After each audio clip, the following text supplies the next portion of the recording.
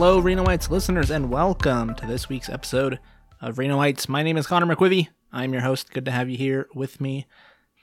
This week on the podcast, I am excited to welcome Yvette Cantu Schneider. Yvette was recently featured in a documentary on Netflix called Pray Away. It's about the conversion therapy movement, churches telling gay people that they could pray away the gay, that they could be straight if they wanted to. This is not something we've seen as much in recent years, but I remember growing up, it was a huge part of the media narrative, and Yvette was the leader of women's ministry for Exodus International, the largest ex-gay organization in the United States. Since then, she's left the organization and is a big part of this movie, Pray Away, featuring leaders of the ex-gay movement who are now speaking out against conversion therapy and these practices.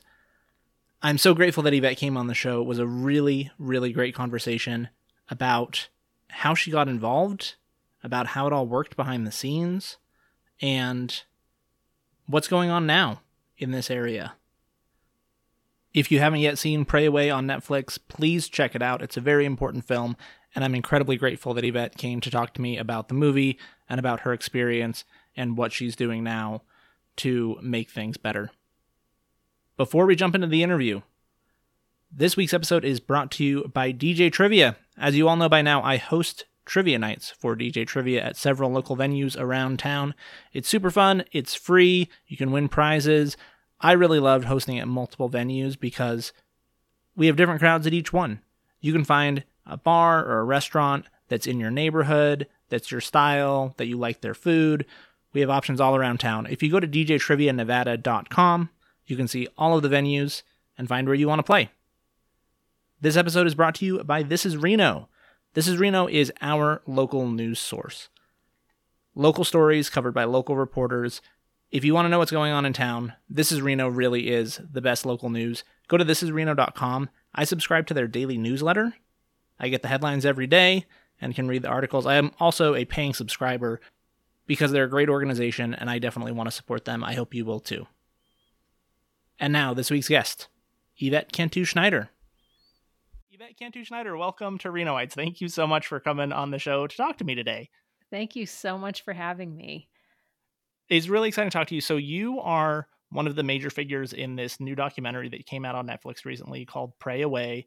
It's about conversion therapy, which still exists now, but was like a major thing while I was growing up in, like 80s, 90s, early 2000s.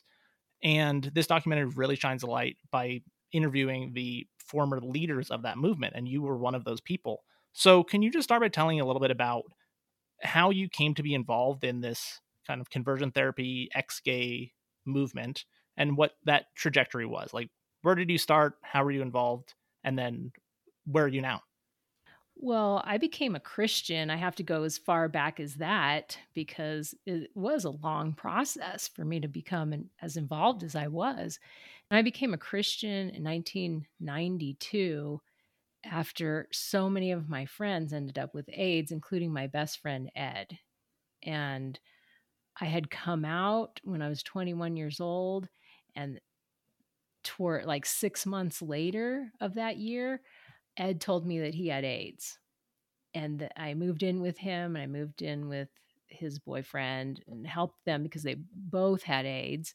And one by one, different friends were testing HIV positive. And at that time, we were talking about like the late 80s here, people were living on average about 15 months after diagnosis. So it wasn't a disease that you could live with. It was something you knew that you were going to die, and it wasn't going to be very much longer. And I really went into an existential crisis.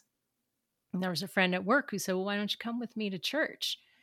So I didn't want to because in the beginning, because I'm from Southern California. I'd been to gay pride parades in Long Beach, West Hollywood, and there are always people there with signs saying that gay people are going to go to hell. And he said, no, my church isn't like that. And so I went, and I really felt God's presence, and it was a comforting presence to me. And so I became a part of that church. And then it wasn't long after, I mean, it was probably like a year after, they said, yeah, you can't be gay.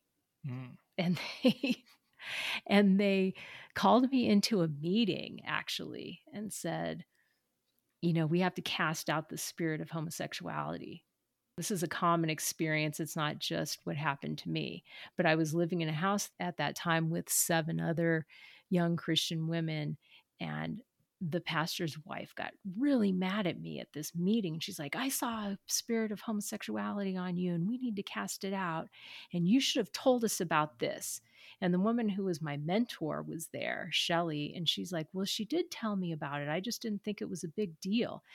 Well, and the pastor's wife went on, she's putting the other girls at risk in the house. And so they cast this demon out of me and then told me I couldn't do anything but read my Bible and pray besides going to work. Couldn't socialize, nothing. And then I had to confess to all of my friends that I was/had been gay because, in the Christian world, it's like once you've confessed something or a demon's been cast out of you, then you're free and you just have to walk as if it had never happened and live your life as if it had never happened. And so that's what I was told. So I had to go and confess to all my friends, which was really sort of weird to say the least. Yeah. Because they're wondering, where did this come from? Mm-hmm. And so I actually wrote an article on this recently, just the other day. And one of my roommates from that time said that was the weirdest thing. I didn't know why you were doing it. I felt really bad for you. You had to do it. But then I was a true believer. I believed the pastors. I believed what they were telling me, was in the Bible was true, and that this is the way that I needed to live. And so I just wanted to be super Christian. So I ended up going into ministry, campus ministry at UCLA. And it was from there that, it's just like one step after the next, after the next. I was invited to speak in Orange County, and they wanted me to do a testimony about how I used to be lesbian, which I had never done before. I had never done anything like that before, because in my church, it was just, you pray and it's gone and never mention it again. Don't talk about it. You better just be living right. Mm-hmm. But once you branch out into other forms of evangelicalism that aren't as charismatic and spirit filled as my church was, then it becomes more of a psychological thing. So, like some of these Exodus ministries, they'll go back and say, well, you have a bad relationship with your same-sex parent, and that's what the problem is. And so for boys, obviously, it's their father. You didn't have a good relationship with your father growing up, girls with your mother. And that's what led to this deficit that you're now trying to make up for with same-sex relationships. So that's really what they wanted me to talk about. And I did, because I was invited to speak. It was part of the mayor's prayer breakfast in Orange County. So I did that. And then a woman came up to me and said, would you consider relocating to Washington, D.C.? And I thought, who are you? This seems so weird. Like stuff like that just doesn't happen. But I ended up like a month later flying to DC and having an interview with Family Research Council, because it ended up that she was on the board. And they hired me right away. And I remember talking to my pastor and saying, is this something I should be doing? And he said, of course. At this point, we would want God to tell us you shouldn't be doing this. This is what you were meant to do. This is what you were created for. This is God's calling on your life. And I really look back at that time and think, gosh, I should have questioned all of this. And in my mind, I was, but I wasn't questioning it enough to where I would say, I'm not going to do this anymore, because this was my community now. And where would I go? That's how I always felt. Where am I going to go if I leave here? Mm-hmm. And so I went and I started working for Family Research Council, public policy organization, conservative in Washington, D.C., and working, and going to meetings on Capitol Hill, meeting with lawmakers. And through that is when I started meeting other so-called ex-gays. and people through Exodus. So a Mhm. lot of people come up through their church, like their church will send them to an Exodus ministry, and then that's how they rise up in leadership. But mine was sort of the opposite, where I was already in leadership position when I became acquainted with Exodus. So it's interesting. You talked a little bit about how you feel like you should have questioned more, Yes. but it seems like in this entire ecosystem, when you do have questions or doubts or concerns, that there is only one place that you were supposed to be able to go, and that is to your church and to the people that are telling you what God says. And is that part of the process, is kind of cutting you off from other ways of examining what you should do? Was there ever this sense that you were, I'm assuming, not associating with your gay friends from before, and like you said you wanted to be super Christian and jumped right in? Was there a, do you think, intentional or purposeful kind of separating you from other opinions or other views, so that when you did have those doubts and concerns, there really was only like one answer and one place to go? Absolutely, 100%. We were told we couldn't watch TV, we couldn't listen to secular radio. The only books we read were Christian books besides the Bible. It was always just one viewpoint Hmm. and never another. So if you went, I had a friend this young woman I met at UCLA who happened to in later years produce But I'm a Cheerleader. Hmm. Remember that movie? Yeah, I read that in your article, and I've seen and really enjoy that movie. So I think Yeah. it's interesting that you had that connection. But when I met her, that's when I heard, when she's telling me, that she's a lesbian, she's a Christian, and that just blew my mind, because I thought that can't be. That just means that you're doing something wrong. And I spoke to my pastor about it on campus, and he just said, "Well, she just wants to find a justification for her sin. You need to knock the dirt off your shoes and keep walking and leave her to it." Like, there was always, you're wrong. You're wrong to question. You're wrong to doubt.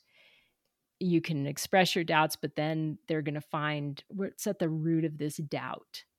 Is it your ego? Is it your pride? There's always something behind it. Is it your flesh? You really want to do something that the Bible says you're not allowed to do, and you're just trying to find a way to do it anyway. Yeah. So if I were to ever say to someone, I'm doubting this, I would get shut down completely. Mm. Yeah, well, I think there's this kind of like good versus bad binary thinking that tends to exist, especially in religious communities, where like the very concept of sin is this like pure badness and an evil thing. Then everything gets kind of bundled into that. And like you said, like if you have doubts, if you have questions, all of those things are just indicators that you are bad. They talk about this a little bit in the documentary, of this desire to be good is a driving force behind what brings people in and keeps people in these groups. And that is kind of like weaponized against people that are participating in these things, right? Like they see this and use that as a way to steer people to think certain things or behave certain ways, right?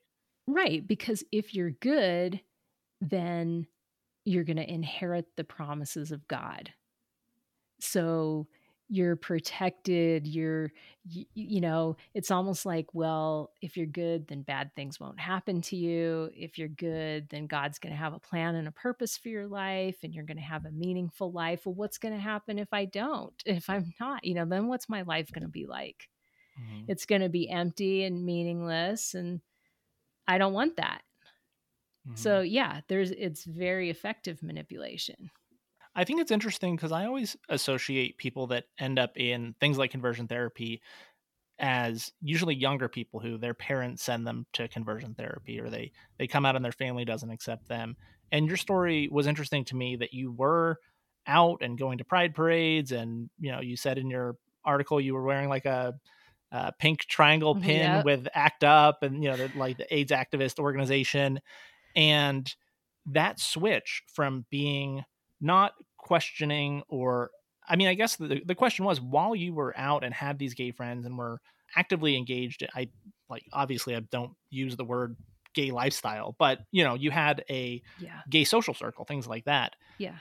Why do you think did you feel that you were struggling with homosexuality before you were told that it was a struggle? Like, when you were in that part of your life, would you have described yourself as, distraught about it or struggling with it? Or before you were religious, was it a problem? Or was that problem kind of created for you when you were told, oh, this is actually bad? Oh, this is actually sinful? What was that like kind of mentally for you when you were in that space before you were a Christian, before that was kind of put on you? That's a great question that no one ever asks me, but no, I was not struggling like a lot of people are, especially when they're raised in Christian homes and they come out and there's always this little background feeling of guilt or I'm doing something wrong. I didn't have any of that. And I always thought it was crazy that people did. Like, no, you just have to be yourself. And I was one of the first people to join GLAAD. This was in Laguna Beach, and they had like these stapled together flyers, pamphlets that they would hand out. I went to these GLAAD meetings when it was just so new and small. Like, no, we need to be active. We need to be visible. I would tell everyone because I believed, like ACT UP said, silence equals death. You need to tell everyone, tell all my friends that I was gay, people at work. So, no, I did not think that there was anything bad about it or wrong about it. Not until I got into the church. And so that makes my story very different because most people feel, I won't say most, but there are many that I've encountered over the years that follow the pattern that you just described, where they come out to their parents as teenagers, their parents try to get them fixed. Mm-hmm. And then they're sort of stuck in that pattern. It sounds like the foundations of these things is this sense of shame or that you're wrong or that you're bad as the foundations of conversion therapy. And that is not a healthy way to view yourself. And there's this kind of pseudo psychological scientific approach that you mentioned a little bit about looking at quote unquote causes of you being gay. But it seems like the actual process of trying to change your sexual orientation is really rooted in shame and humiliation and punishment and all of these negative fear-based tactics. So when you started and you were kind of advancing through these organizations and into leadership positions, did you have any conflict around that approach? Like, again, there's this dichotomy of saying like, oh, it's Jesus is love, the church is full of love and welcoming and supposed to be presenting itself as something better and wholesome and good, but all of the tactics they're mean and they're cruel and they're insulting and they're negative. They're talking about your badness. Was there a conflict there? How did you kind of shift into that way of thinking of gay being bad when you had spent so much time embracing it? Well, I never thought it was okay for gay people to be made fun of. There were times when pastors, even from the pulpit, would sort of imitate gay men's mannerisms that I found very offensive. And I went and I talked to the pastor's wife and I said, I don't like this. How could I ever bring any of my gay friends to church if this is the way they're going to be treated when they come here? And she said, well, that I agree with you. I don't think gay people should be mocked. But you have to look at it this way. If you're driving down the road and you see that the road is out up ahead, wouldn't you get out of your car and flag people down and say, start waving your hands? The road is out. The road is out. So the message was, if someone's going to their eternal destruction, it's actually loving for you to tell them that that's what's going to happen. Mm-hmm. And it's loving for you to help them change their behaviors. Yeah, so kind of just this ends justifies the means attitude of, we know this might hurt someone's feeling, but we're saving their eternal soul, so it's worth it. Right. Yeah. What did your friends think? So you had community of gay people that you knew, they were your friends. What was that like? Obviously, you were kind of told to separate from them and to not associate with them. Did you stay in touch with anyone? Did you get a lot of hurt feelings from your friends? Did you have communication with them? What was the general reaction to your social life? Well, most of my friends were men. I had had a couple of relationships with women, and we had broken up, and I had, a couple lesbian friends, but not really. Most of them were men, and they were just in the throes of the AIDS crisis. Not all of them, but the vast majority of them. So I sort of just disappeared, Mm. except for with Ed. And Ed tried to understand. He really did. But what was there to understand? He's like, there's no way I would be able to change. I can tell you that right now. That would never happen. I know that I would never be able to change. And I did have such a struggle with that. And we had conversations around that. But before we could, get to a place where he could really challenge me, he was too sick to do that anymore. Mm.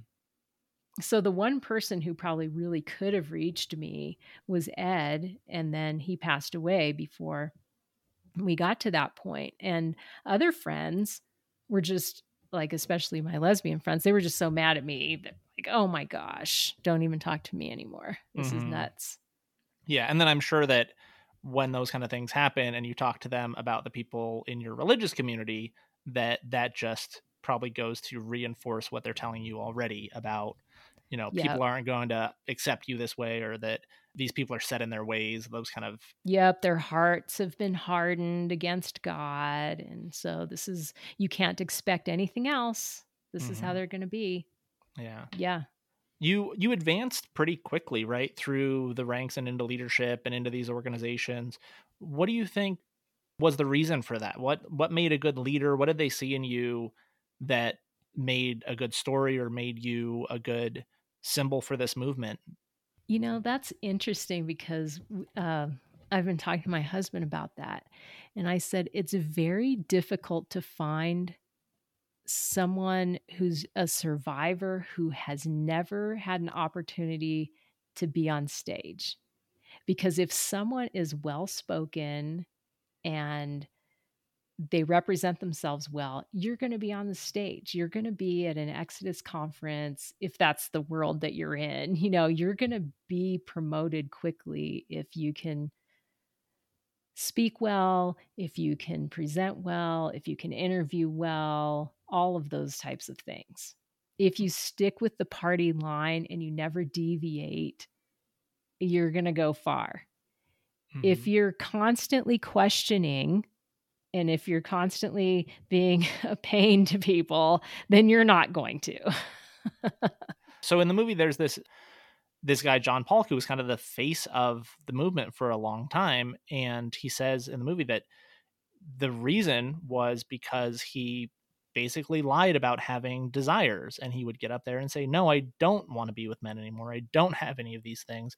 And that was what sold, that was what people wanted to hear, and that's Yeah, what made him kind of the face of the movement. And it sounds like that's a similar situation with you, where sticking to that party line and going up there and saying, not only can this work, but it has worked on me, and here I am to tell you about it. Is that just kind of the key to the castle for leadership there?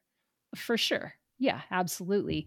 And then Alan Chambers, he was the president of Exodus when it shut down. So he's the one who decided to shut it down. And I was the director of women's ministry. He was a very good friend of mine, but he used to on stage towards the end when things were starting to fall apart and he wasn't so sure about it anymore. He'd say 99% of people don't change. And he'd always say that 99% of the people don't change. And then when it came to, well, who's the 1%? Yvette's the 1%. Hmm. Yvette's the one person I know who's changed. Hmm. And that was because I'm bisexual. And so I can live in a heteronormative world and pass as non-queer. And that's what he was looking at until I finally had to get to a point where I admitted to myself, you know what, I've never lost same-sex attractions. Those never went away. I was just able to live as a heterosexual person. Hmm. And you mentioned in the documentary, and when we talked earlier, that part of it also is this like coding as straight, like you passed as straight. Yes. A lot of the guys who were part of this program, maybe they didn't come off as straight, and they didn't want to put people on stage if they were flamboyant or feminine, and having a woman who could pass as straight was an appealing thing. And also there's this racial element. Your last name was Cantu, and it kind of added this diversity cred. So what went into those That's decisions, true. you think? So, but that was different. That was, I mean, if you went to an Exodus conference, you'd see a lot of men on stage that did not pass as straight. In fact, you'd probably laugh and say, come on, who are you kidding? And that was actually what the leadership at Family Research Council thought. They thought, we can't get these guys to come and represent what it is to be ex-gay because they still look gay. Like, no one's going to believe that they're not gay. And behind the scenes, they'd say, we know these guys aren't going to last. Like, they're not going to stay.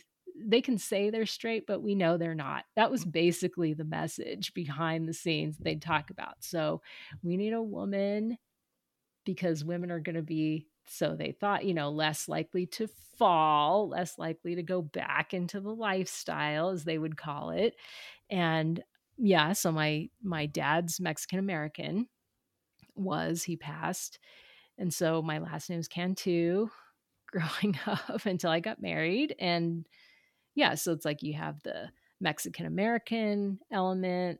I'm a woman. I can pass it straight. And that was perfect for going on shows like The O'Reilly Factor and shows like that. We're going to have a head-to-head talking heads debate with someone from the Human Rights Campaign. Mm-hmm. Yeah, that's one thing that was really interesting, and I've been thinking a lot about, was the media environment at the time, where there's a clip from, I think, Maury or someone, where it's all these women on stage, and Maury's like, but some of them are men, and there's all this kind of like just complete misunderstanding of sexuality and gender that was totally mainstream. So there's these head-to-head debates about whether people can change being gay, and like, you can't, and we all know that. But the mainstream media basically gave this platform to you and all of the ex-gay ministries, all these organizations. And do you think that the media ecosystem at the time is a huge contributing factor to why all of this worked in the first place? That you could get a platform, you could go on shows, you could get articles, like, it was just generally accepted and pushed out by the media at the time. And now that's not really the case. I don't think you can go on mainstream news nowadays and like preach the ex-gay lifestyle or whatever. That's just not going to fly. Well, you might be able to do that on Fox. Right. But it was different then because we didn't have social media, so there were very few ways to really get information. If you wanted information, or if you wanted to connect with people, how did you do that? All you could do is go to an Exodus meeting, and then you would just meet other so-called ex-gays. And the Christian world is very insular, like we spoke about before. Mm-hmm. So the Christians aren't the ones that are going to be so interested in watching television, at least at the time, and watching Maury or watching any of those shows that would say, these are men or whatever. I think that, like, for me, going on news shows would be, I'm giving talking points to the people who already believe like I do. So I would go on a show and I would have 3 talking points. This is what we were trained to do. You have your 3 talking points. It doesn't matter what questions they ask you. You just keep going back to those, somehow segueing back to those 3 talking points. And those would be the 3 points that I'm trying to get across to, Joe and Jill Christian watching at home, so that they can then go and tell their friends, oh, yes, people can change, and this is why. Yes, this is why they should change. Those sorts of things. Mm-hmm. But I don't know really what impact that the media had then on people who were sort of on the fence. So it was more of just kind of reinforcing it, and spreading your talking points among people who were maybe already leaning that way or already Right. religious, and trying to create influence in those areas rather than mainstreaming? I would think so, yeah. Because even since then, I mean, the way society has gone even since then has been more and more open, more and more accepting. Yeah. And I think it was interesting because I don't know what year it was, maybe like 2000, 2001. I was on this show, PBS Debates, and it was a 3-on-3 debate. And it was, is homosexuality a sin? And so we had crazy, it was like me and I think a Presbyterian guy and a Baptist professor from the University of Texas, of all places. So you'd think you'd get people who were more of the cloth, right, than the three of us. Hmm. But that's what they did. And then on the other side, there was a lesbian Jewish rabbi and another lesbian Christian pastor and this other guy. And I thought we did great in that debate. And the people they'd get for the audience were these old people, like from the old folks home that they'd kind of bus in. Hmm. This is in New York City. And afterwards, they were all of them were going up and talking to, the gay ministers and not us. Mm. Like, even back then, it was, and even among an older crowd of the senior citizens, they still weren't swayed by any of our arguments. It was always, you're just preaching to the choir. Only because you really can't, there's never a good argument for someone who doesn't already believe the way you do. All those arguments fall flat. You have to use, this fundamentalist approach to really suck people in. Mhm. Did you have the sense, or did the other leaders have the sense while all this was going on that you were fighting an impossible losing battle and things were going to change, and you were just trying to like stem the tide of this growing tolerance and acceptance? Yes. Yes. So, it's I mean, they'd give us pep talks all the time at work when I worked at Family Research Council about, God's way is the true way, and it's not gonna be easy, and people aren't always gonna agree with us, and they probably will never agree with us, and that's fine, we still have to do what we do. Hmm. But in order to keep these organizations alive, if you're going to keep something like a Family Research Council, a Focus on the Family, an Exodus, Heritage Foundation, Olive Liberty Council, you have to create a crisis. That's the only way to get people to give money. Hmm.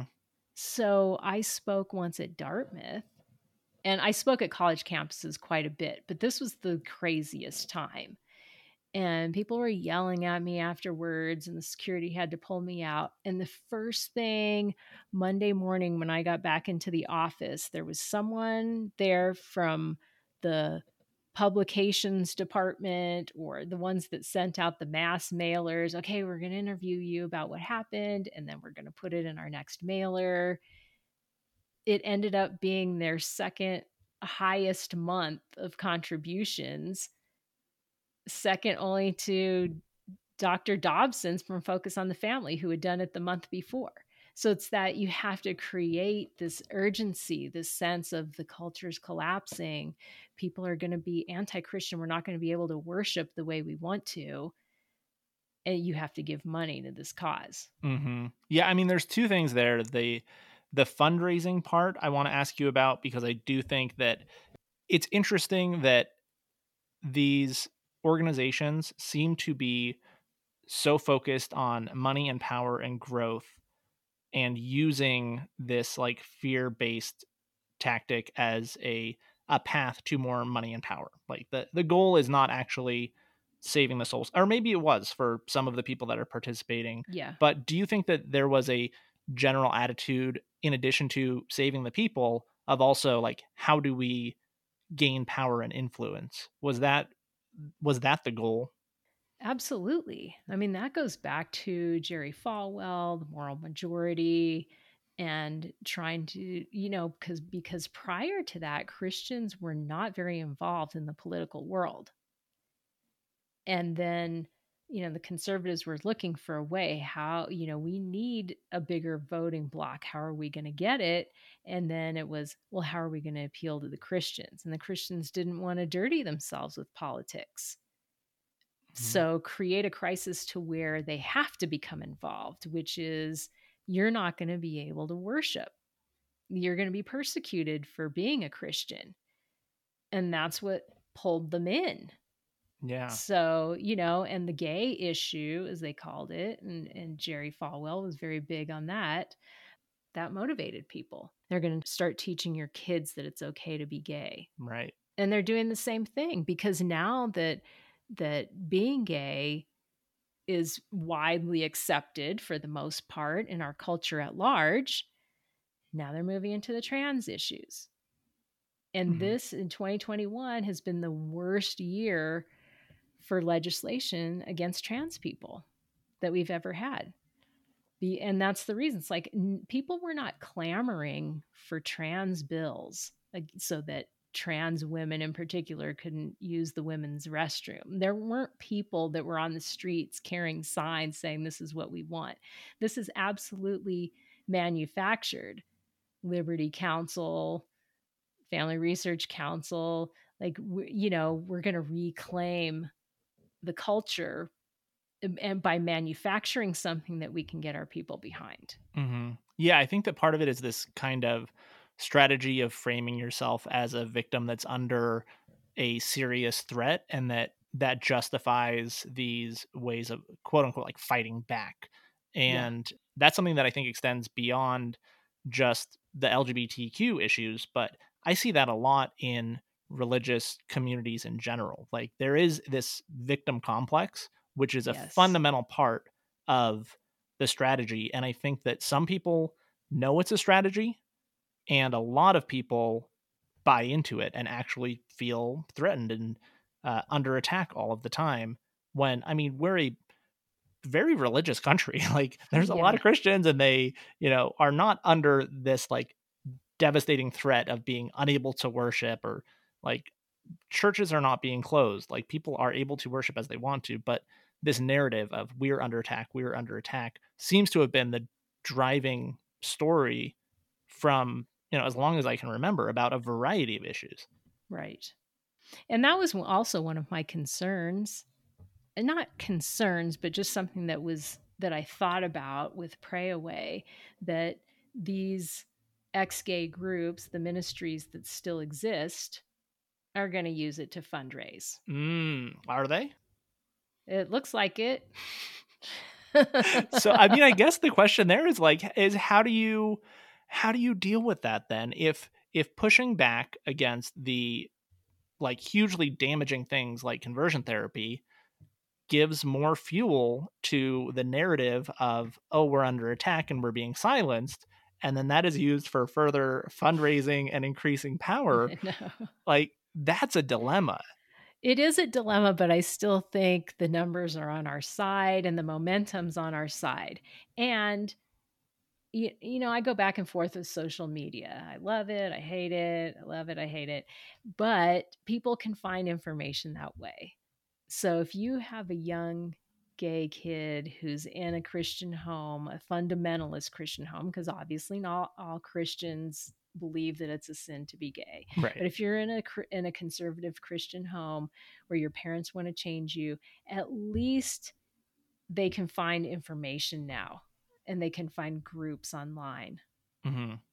And so I don't think it can ever really be as bad as it was when people could be isolated and could not find information at all.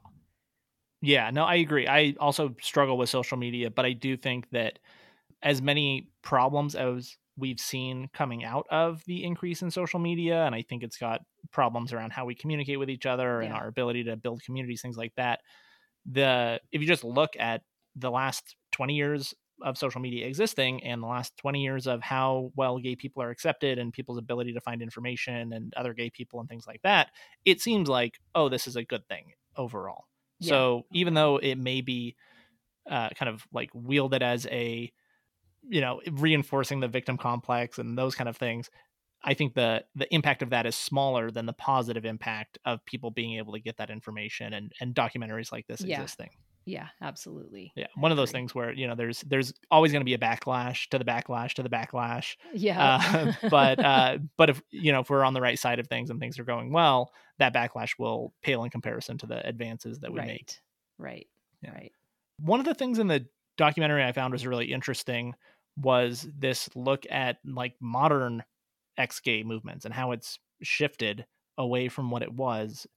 And there's a person profiled in the documentary who has this story of saying he was trans and now he's not, and he's leading what looks like a group of young people who are kind of presented as they're multicultural, they're hip. Like we talked a little bit about the presentation of, like men have to be masculine, and there was this idea of to come out of the quote unquote homosexual lifestyle means like embracing these gender norms of the women wear the makeup and the men play sports. And it doesn't seem that that is as much of the focus, at least for this group in these little clips, because you see like, they all look like young hipsters and they don't look like they're being forced into a certain type of presentation. But underneath, I'm sure they're still being pushed into the same general beliefs about their actions and whether they're good or bad and those kind of things. Do you think that that is part of the challenge we face now, is that the tactics have changed, but the message is still the same? And maybe some people are being brought in who might not have otherwise. There might have been gay guys who, 10 years ago, if they were told, oh, to be straight, you need to like butch it up and play sports. And now they're being told, oh, you don't need to butch it up or play sports, but you still have to change. Right. I don't think the message has changed one bit. It's just you can't be gay, you can't be trans, you can't be anything but heterosexual. You have to live, heteronormatively. But I see what you're saying in that, but this while the core message has always remained the same, there still have been changes to it where first it was you just pray away the gay, and then it was, well, let's look at the root cause. This isn't really working, let's look at the root causes. And that was what I mentioned before, like, bad relationship with your mom or bad relationship with your dad. Well, parents were the ones who were sending their kids to these ministries, and then that changed. And because you can't alienate the parents, okay, well, it's the way the child perceived their relationship with their parent. So it wasn't necessarily how their parent was treating them, but their, especially for men, their sensitive nature, the sensitive nature of the male homosexual caused him to withdraw from his more masculine father, that sort of thing. So it's just the presentation has changed, because you're not going to get away as easily with, you have to be this more macho male, even though I still think that that exists, because you have the whole movement for complementarity, where sort of separate but equal, where men have these very strict gender roles within the church, and so do women. And men can be the leaders and the women have to be the homemakers. And you can't despise being a homemaker, because that's what your role is, that's what God created you for. So that's your highest calling, that sort of thing. That is still going to be there. And I just don't think that some of these, as hip as they look or as inclusive as they look, I just don't think those people who are more, I don't know, progressive, I don't think they're going to stick, because the underlying message of the church is not changing. Right. Like they might welcome you in with your funky haircut or your cool fashion style or something, but at some point they're going to say, but now it's time for you to adopt your like rightful like gender behaviors or whatever. Right. But you see even with pastors, like back in the 80s or 90s, you're not going to have a pastor that's got tattoos. You're not going to have a pastor who's got even like facial hair or anything like that. And now All of them do, because, you got to reach the young hipsters. So you got to be a hipster to reach them, that sort of thing. So there's the cosmetic changes, but the heart change isn't there. Well, and also I think that a lot of these churches are claiming that they're tolerant or accepting or whatever the word is for, we want you to come here. This presentation of, we're not like your old church. We're younger, we're hipper, we're cooler, whatever. But the requirements at those churches often still include celibacy. So even if they're not claiming to be able to change people, so this is getting away from conversion therapy, but still getting to like behavior control stuff. No, but you're right, because it used to be, yes, you can change and you should change and you have to change. And there are certain segments now of the church that are saying, okay, well, maybe you can't change. And we're not saying that you can, but you have to be celibate. So I think with, when you talk about conversion therapy or ex-gay ministries, then you have people saying, that's not me. That's not what we do. We don't do that in our church. So we're using conversion therapy as a catch-all term for any attempt or any mandate for someone to be straight. That's it. So if you go to a church and they're not celebrating the gifts of LGBTQ people, if they're not conducting marriages between people of the same sex, then they're not affirming. But even, what was it, just a few weeks ago at Reno Pride, there was a group there and they were passing out pamphlets. God loves you. Love your neighbor. Love your neighbor as yourself. Like, what is this? Right. And that's what it was. It was like, oh no, we're welcoming people can come to our church. But all three of the people there were claiming to be formerly gay, but they weren't calling themselves ex-gay and they weren't using any of that lingo. And they were saying that their church was welcoming. That's terrible. So they're just so they're changing tactics. Right. And then I was on I did a panel discussion with Free Mom Hugs with Sarah Cunningham. So they're huge across the United States right now, and they're the moms that go to Pride and they give hugs to anyone who wants them. And that's what this group was doing.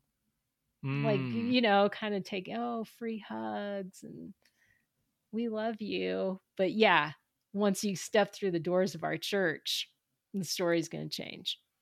Yeah, that's tough. I mean, how do you feel that people who are religious, gay people who are religious, who are interested in religion, what's the best way for them to separate this idea of God and their beliefs from the kind of like prescriptive nature of some of these churches about how you have to behave and what's allowed and not allowed around your sexuality?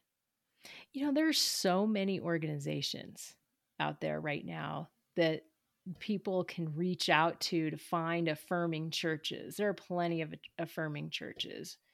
The Rock here in Reno is an affirming church.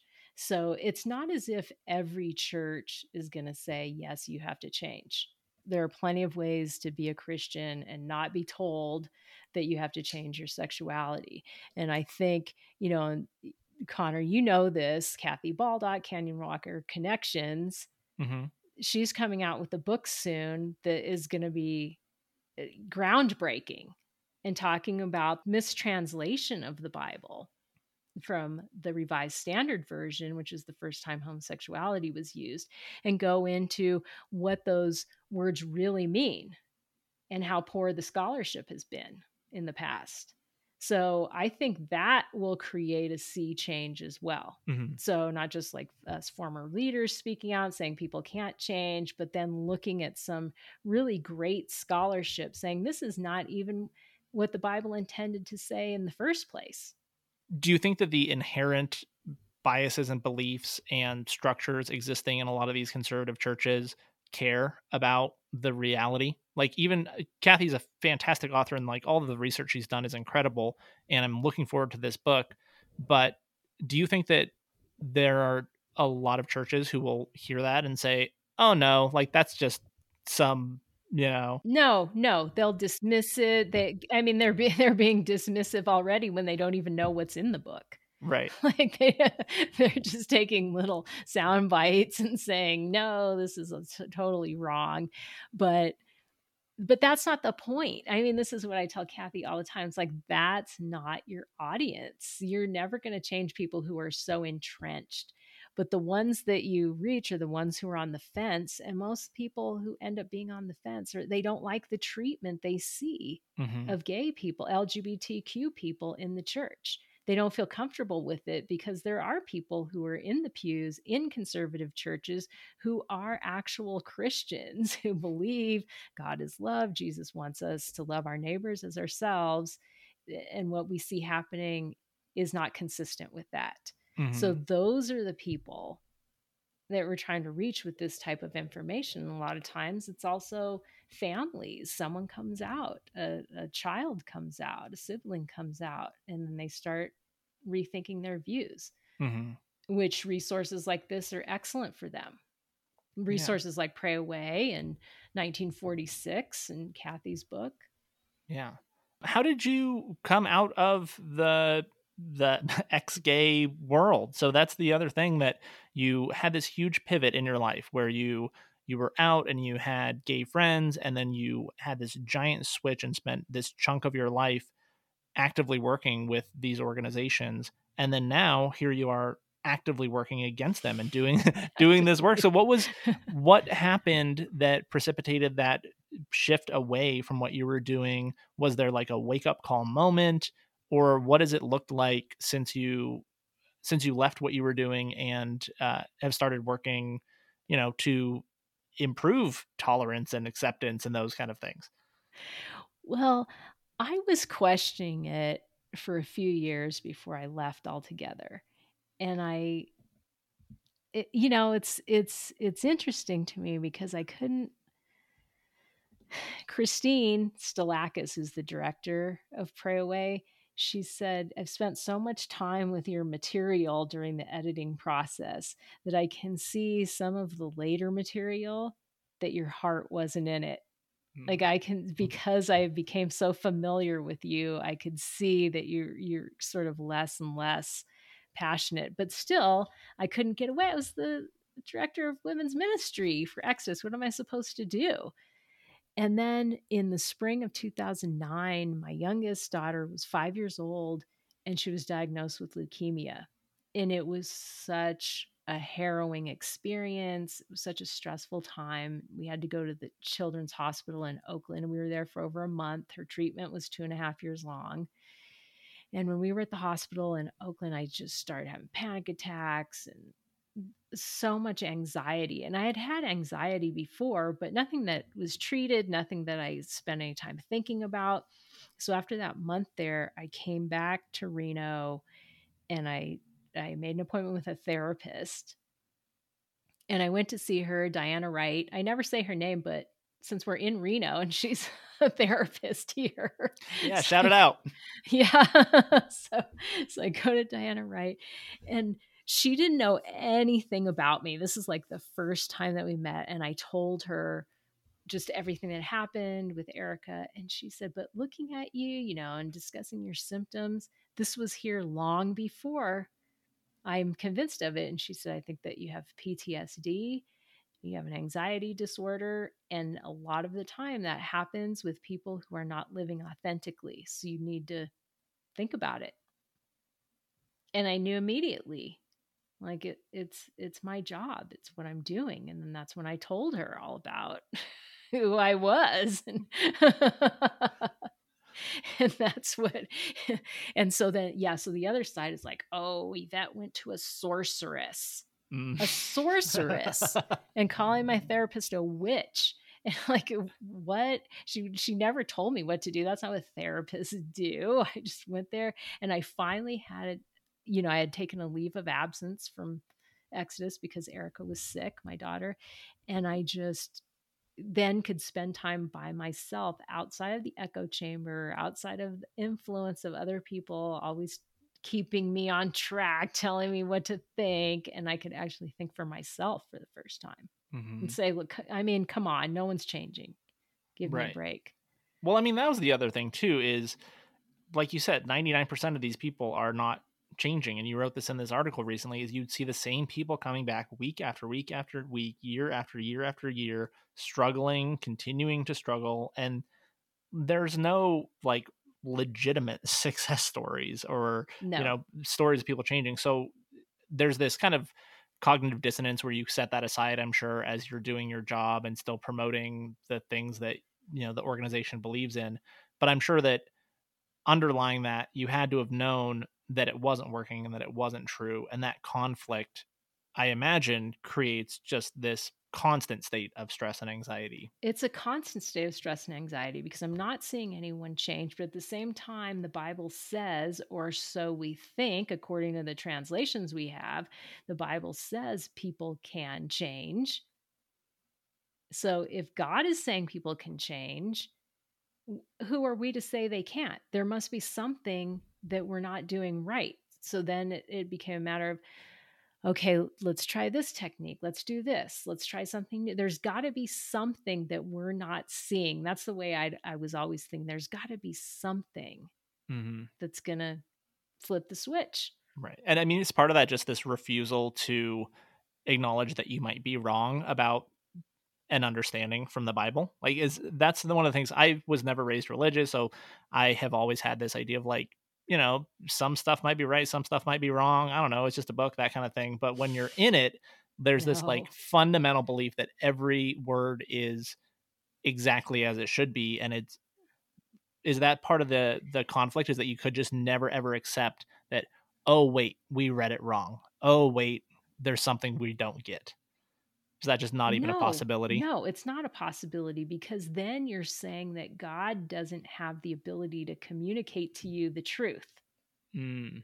So then again, are you going to cast aspersions against God?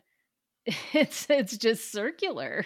Mm-hmm. It's Yeah, no, that's tough if there's no way to grow and learn and change and like adapt your beliefs no. as you learn and as things change.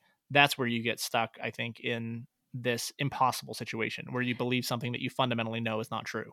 Yeah, there's a scripture that says, "Trust in the Lord your God and do not lean on your own understanding."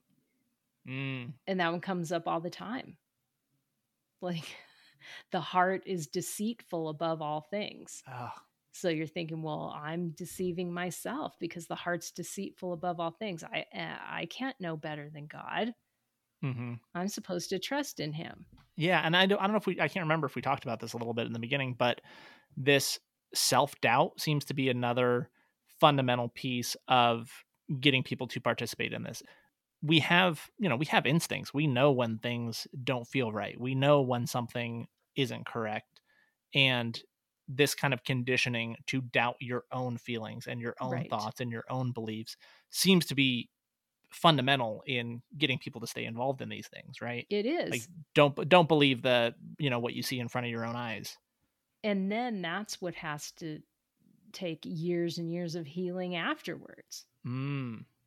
Just like training, like getting people to be able to like trust their own mind, Yeah. their own body. Yeah. And you talked on the documentary, you talked a little bit about, you started having these panic attacks and that it was kind of like your body telling you before your mind even really understood Yeah. what was going on, right? Yeah. Like, no, we're not doing this anymore. Mm-hmm. Like, we can't do this anymore. Yeah. This is wrong. And then it's kind of as if my body just said, no, like, we're done with this. Mm-hmm. We can't go down this road. Yeah. What's it been like the last, how long ago did you leave Exodus and all of this? And what's it been like since then? I left a long time ago, like a decade ago. And then I did an interview with GLAAD because I felt that I needed to come out and say, I don't believe this stuff is true, because there were people who looked to me as a leader. So I felt that I needed to say something publicly. And through that is when I met Kathy Baldock, because I had never met her before, but Ross Murray, who was the head of communications at GLAAD at the time, he asked me, have you met Kathy Baldock? She lives in Reno also. And I said, no. And then she messaged me on Facebook and we went hiking. Ends up she lives 3 miles from me. And so I'm going to start working with her. But I actually learned a lot through our friendship too. And that's when I started meeting more people who were in the Christian community still, who were LGBTQ people, because I hadn't met any before then. And seeing, oh my gosh, these people are just as committed as any other Christian I've ever met. And so all of what I had been told in the conservative world was wrong. Like, here are these, gay men, lesbians, trans people who are just as committed and just as love Jesus just as much as anyone else. That was fascinating to me. Mm-hmm. Well, I mean, because you were probably told for the entire time that was an impossibility, right? Yeah. So, and you didn't get to interact with those people. I imagine that a lot of the pushback or protests or challenges you got were from non-religious people. I would think that this criticism of the ex-gay movement was probably people who associated that movement with Christianity more broadly and tied those things together. Well, this is what was hard when I would do debates with people from like the Human Rights Campaign or any of those other organizations, and they weren't coming from a Christian perspective. They were coming from more, this is inhumane. And so there was never any common ground where we could begin, because we're coming from the Bible and God, and they're coming from a more secular point of view. So the debates were really pointless. Yeah, just like talking past each other, I'm sure. Yeah. Yep. So do you think that now that there is more acceptance in these affirming churches and that you've been able to engage with LGBTQ Christians, is that something that you think is a key to bringing people out of these beliefs about being able to change your sexuality? Like, are the best people to talk to folks that are still involved in kind of ex-gay movements gay Christians? Is that who needs to be kind of on the front line of having these conversations? Yes. Gay Christians are the ones that need to speak out in numbers. It's the same as, I keep going back to ACT UP, but it's silence equals death. Like, you have to get out there and you have to, it's not like you have to go and carry signs and picket, but just tell people. Do it on your social media, do it with your friends and family, and just start there. But the more people who do that, I mean, I'm astounded by the numbers. Not now, but in the beginning, I was astounded by the numbers. Now I'm not astounded. I think that there's enough people, enough gay Christians to create that change within the church. And it has to happen in the church, because there are laws across the country against conversion therapy for minors, but you're talking about medical professional therapists conducting one-on-one therapy in an office. And that is not what we're talking about. Those laws have nothing to do. They're important and they send a message, but the majority of what's happening is happening in the church, and those laws have nothing to do with the church. Churches aren't governed by those laws. So the only way it's going to happen is for gay LGBTQ Christians to speak out. And they are. Yeah, no, that's encouraging. I think that the fact that that is a more kind of like acceptable and normalized thing, even in the gay community too. And again, coming from someone who was not raised religious in any way and had a lot of generally anti-religious views for most of my life, having met more LGBTQ Christians and learning more about religion in general myself has actually kind of shifted my way of thinking about how we need to change these things. And if you come at it from a more broad anti-religious perspective, it fuels the victim complex. It doesn't actually create any kind of common ground to start with. So I think you're right about there needs to be that kind of common ground. And I'm seeing more and more of that. And even in myself, having like a more tolerance for people who have had, these bad views in the past. Like, I will be honest, if you would have talked to me 5 years ago and I heard your story, there was a part of me that probably would have been like, ugh, I don't forgive this person. Like, how could they do that? And it would be mean, and it would be unforgiving, and it would have this underlying sense of like cruelty and retribution and wanting to like get back at people that have caused harm. And I've kind of come away from that a little bit and adopted some of these, I guess, kind of like religious ideals of forgiveness. And like, that's a very fundamental Christian view of forgiving people and being able to integrate that into the way I look at religious communities, even though they've caused a lot of harm, I think does create this little bit of shared understanding that starts to heal that divide. Yeah. And, when I first left Exodus, I was very angry with the church and really didn't want to have anything to do with it. And in my mind at the time, it was you had to leave the church. If you're LGBTQ, you just had to be who you were, and the church was never going to allow that. And then I started meeting LGBTQ Christians and thought, no, wait a minute. People have a right to worship how they want. Why should they be the ones to leave the church? Mm-hmm. Why should they be kicked out of their heritage, of their belief system, of what brings them comfort? No, it's the church. They don't need to sever their relationship with Jesus. The church is what needs to change and start living how Jesus said, to love your neighbor as yourself. Mm-hmm. What else do you want people to know about this issue? I recommend everyone watch Pray Away. And there's also been a lot of other media. There's like some podcasts. There was a Boy Erased, I think. I didn't see, but it was like a conversion therapy film that came out a couple of years ago.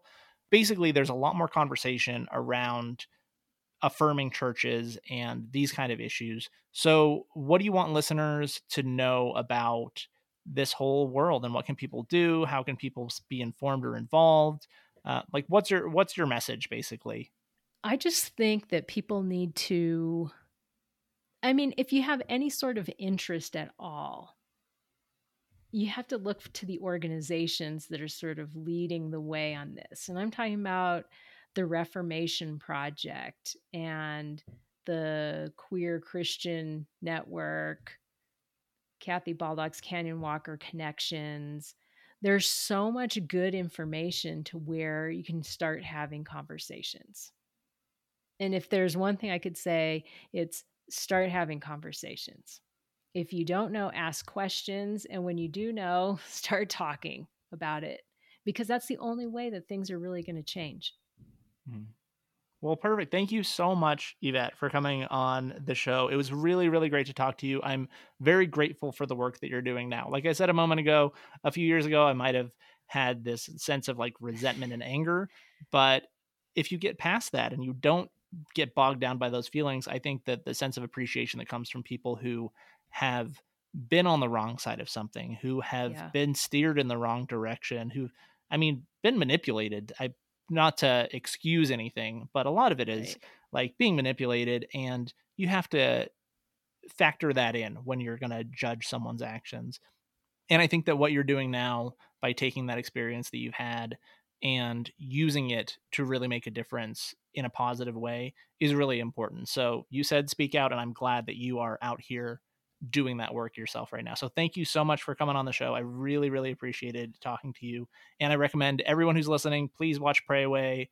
I will put links to all of the organizations that Yvette mentioned in the comments. And thank you again so much for taking the time. Yeah, thank you so much for having me. This was fun. Listeners, thank you again for checking out this week's episode of Renoites, and special thanks to Yvette for coming on the show. I really appreciated having the opportunity to talk to her about this important issue. If you haven't seen Pray Away yet, please check it out on Netflix. It's a very important film.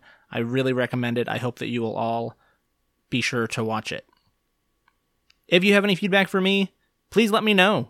I would love to hear guest suggestions, topic ideas, what you thought of episodes. My email address is Connor, CONOR, @Renoites.com. And of course, you can find me on social media, Facebook and Instagram @Renoites. If you really like the show, I would love for you to leave me a review on Apple Podcasts. Fun fact, if you search for Reno on the Podcasts app, Renoites doesn't come up. I've complained to Apple about it. I don't know how to fix it, but maybe if I have some more positive reviews, it'll kick the algorithm into high gear or something. So if you have a moment, go to Apple Podcasts, find Renoites and leave me a positive review. That also helps people, when they do find the show, actually want to check it out. When they see those good reviews, they're more likely to tune in. So, trying to spread the word about the show. I appreciate your help. Thank you so much. That's all I got for you this week. See you next time.